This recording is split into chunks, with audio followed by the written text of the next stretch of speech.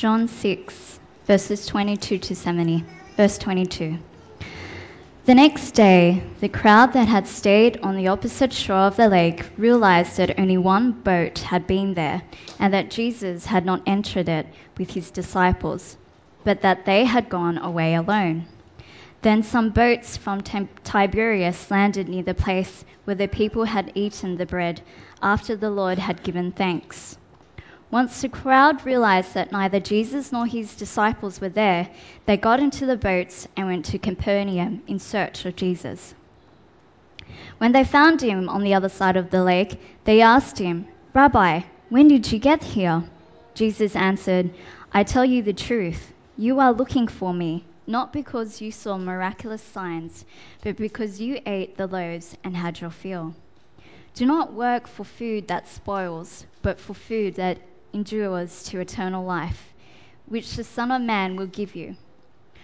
On him God the Father has placed his seal of approval. Then they asked him, "What must we do to do the works God requires?" Jesus answered, "The work of God is this, to believe in the one he has sent." So they asked him, "What miraculous sign then will you give, that we may see it and believe you? What will you do?" "Our forefathers ate the manna in the desert, as it is written, 'He gave them bread from heaven to eat.'" Jesus said to them, "I tell you the truth. It is not Moses who has given you the bread from heaven, but it is my Father who gives you the true bread from heaven. For the bread of God is he who comes down from heaven and gives life to the world." "Sir," they said, "from now on give us this bread."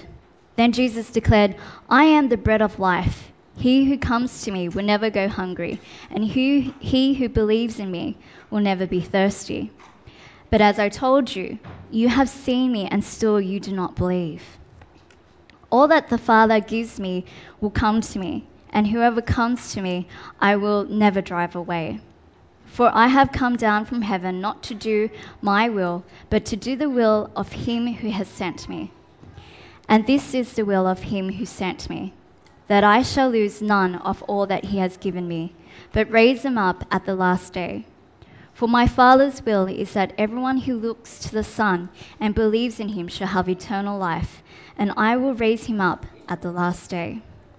At this the Jews began to grumble about him, because he said, "I am the bread that came down from heaven." They said, "This is not Jesus, the son of Joseph, whose father and mother we know. How can he now say, 'I came down from heaven'?" "Stop grumbling among yourselves," Jesus answered. "No one can come to me unless the Father who sent me draws him, and I will raise him up at the last day. It is written in the prophets, 'They will all be taught by God.' Everyone who listens to the Father and learns from him comes to me. No one has seen the Father except the one who is from God. Only he has seen the Father. I tell you the truth, he who believes has everlasting life. I am the bread of life. Your fathers ate manna in the desert, yet they died. But here is the bread that comes from heaven, which a man may eat and not die. I am the living bread that came down from heaven. If anyone eats of this bread, he will live forever. This bread is my flesh, which I give for the life of the world." Then the Jews began to argue sharply among themselves. "How can this man give us his flesh to eat?" Jesus said to them, "I tell you the truth, unless you eat the flesh of the Son of Man and drink his blood, you have no life in you. Whoever eats my flesh and drinks my blood has eternal life, and I will raise him up at the last day. For my flesh is real food, and my blood is real drink. Whoever eats my flesh and drinks my blood remains in me, and I in him. Just as the living Father sent me, and I live because of the Father, so the one who feeds on me will live because of me. This is the bread that came down from heaven. Your forefathers ate manna and died, but he who feeds on this bread will live forever." He said this while teaching in the synagogue in Capernaum. On hearing this, many of his disciples said, "This is a hard teaching. Who can accept this?" Aware that his disciples were grumbling about this, Jesus said to them, Does this offend you? What if you see the Son of Man ascend to where he was before? The Spirit gives life, the flesh counts for nothing. The words I have spoken to you are spirit and they are life. Yet, there are some of you who do not believe. For Jesus had known from the beginning which of them did not believe and who would betray him. He went on to say, "This is why I told you that no one can come to me unless the Father has enabled him." From this time, many of his disciples turned back and no longer followed him. "You do not want to leave too, do you?" Jesus asked the 12. Simon Peter answered him, "Lord, to whom shall we go? You have the words of eternal life. We believe and know that you are the Holy One of God." Then Jesus replied, "Have I not chosen you, the 12? Yet one of you is the devil."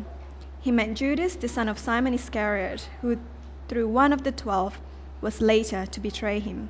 This is the word of the Lord.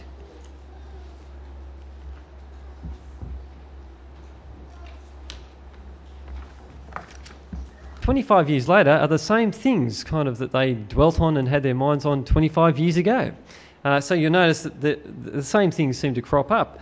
Which fashions to wear, which foods to eat, which drinks to drink, and where you should be wearing those fashions and eating that food and drink.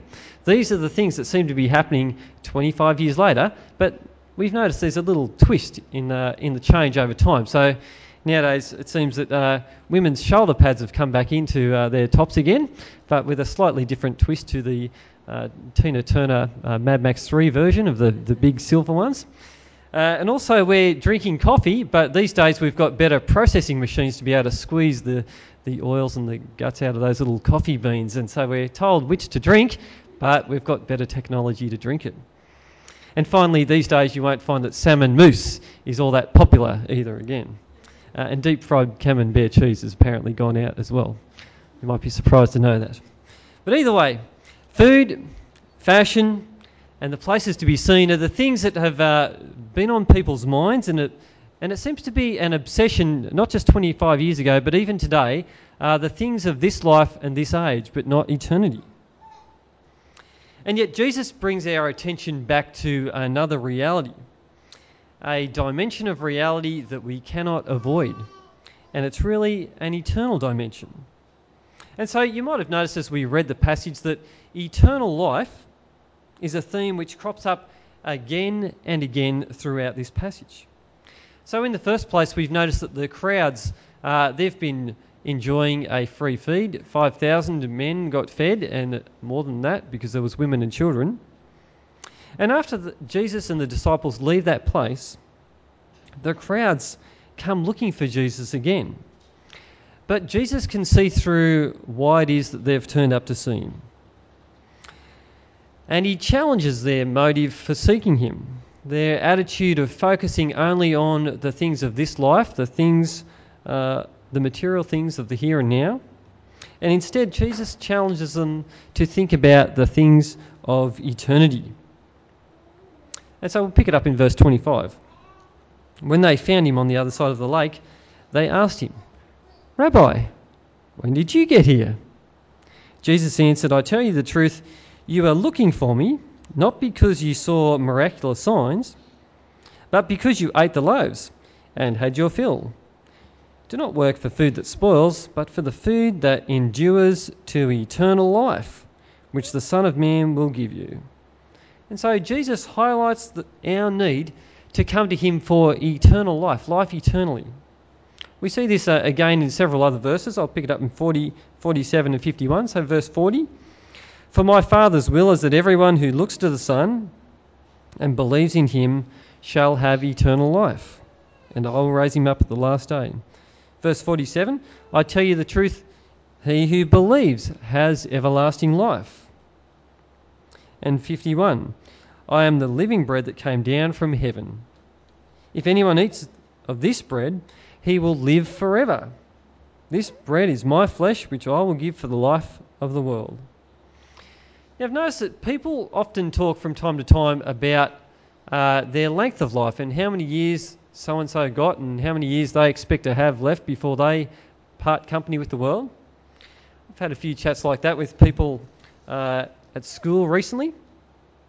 But one of the things that I did point out to the person I spoke to was that the bigger issue as far as God's concerned is not so much when we're going, so much as where we are going when we die. And so as we engage with people this week in Christ's mission, we need to be bringing that other dimension of reality to their attention, that eternal dimension, and wrestle with them about the fact that they'll either spend eternity with God or eternity apart from God. That's something that Jesus says we can't avoid. But the second thing we're grappling with here in this passage is that a truly satisfying life comes through Jesus. For we read in John chapter 6 verse 35, "Then Jesus declared, 'I am the bread of life.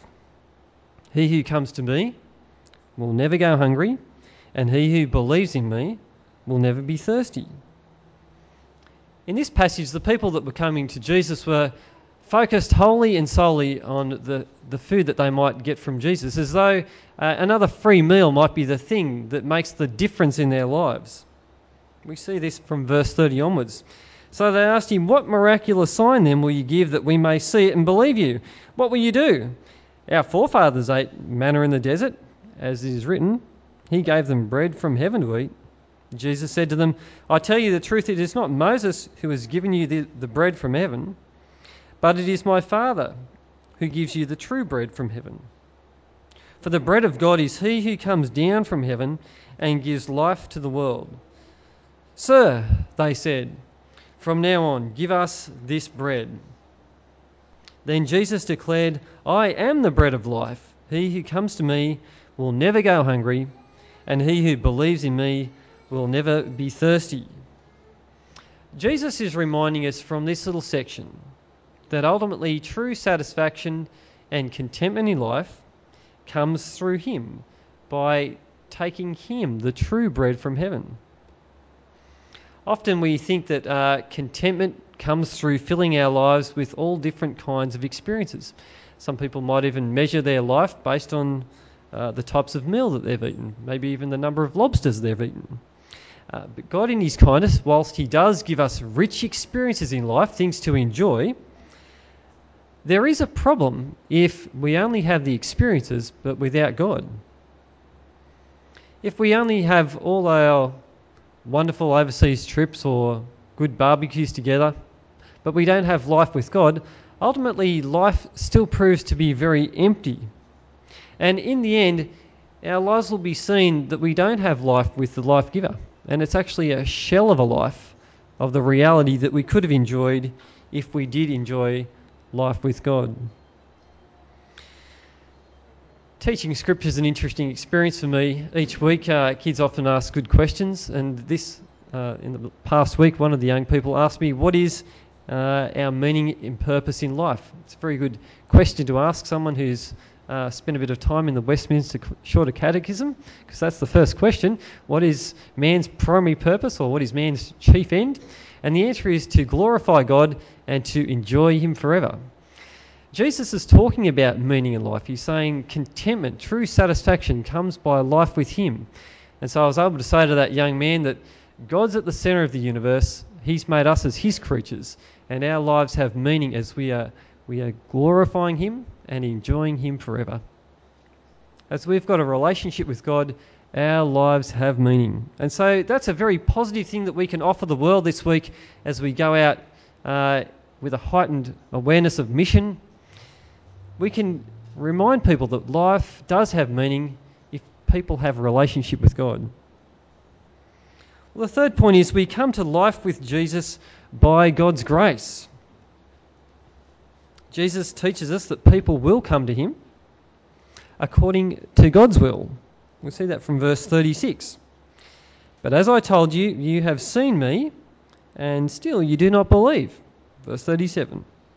"All that the Father gives me will come to me, and whoever comes to me I will never drive away." This point about God drawing people to himself comes out a couple of times in this passage. If you look down at verse 44, we read, "No one can come to me unless the Father who sent me draws him, and I will raise him up at the last day." In verse 65, he went on to say, "This is why I told you that no one can come to me unless the Father has enabled him." In these words, we're confronted with the reality that God is sovereign over salvation. He gives salvation to whoever he chooses. God doesn't owe us anything, and yet in his wisdom and according to his mercy, he chooses to grant people repentance. He chooses to call some people to enjoy life with him. This part of the Bible in John is actually in accordance with what other parts of the Bible say about God granting repentance. In Acts chapter 11 verse 18, we read that the disciples in Jerusalem acknowledged that God had granted repentance to the Gentiles. And Paul encourages Timothy to pray for people who oppose him, that God might grant repentance to them.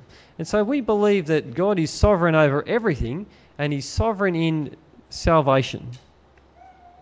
The reason why it seems that God takes the initiative in saving people is because it's human nature to run away from God.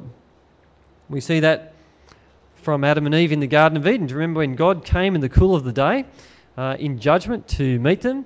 They hid from God. Again, in John chapter 3, there's a note that people by nature would prefer to avoid God. They don't want to avoid John. They'd avoid God.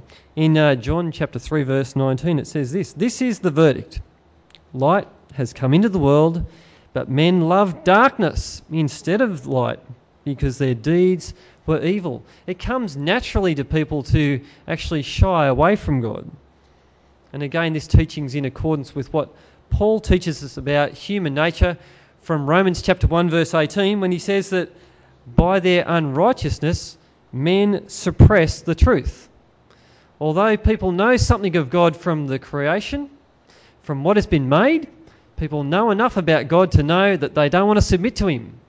And so God takes the initiative and draws people to himself, even though people would prefer to avoid him. And yet these verses still speak about much hope for our world, don't they?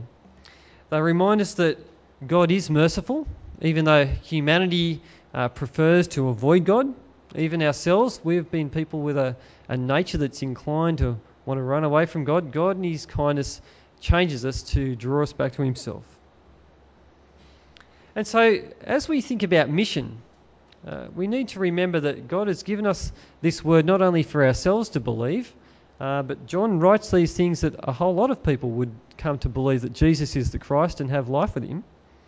And God indeed calls us to participate in that mission by prayer. God changes people's hearts, and he calls upon us to pray to him that he will change their hearts. We see something of this in action in 2 Thessalonians. Paul says to the church there, "Finally, brothers, pray for us that the message of the Lord may spread rapidly and be honoured." Isn't that remarkable?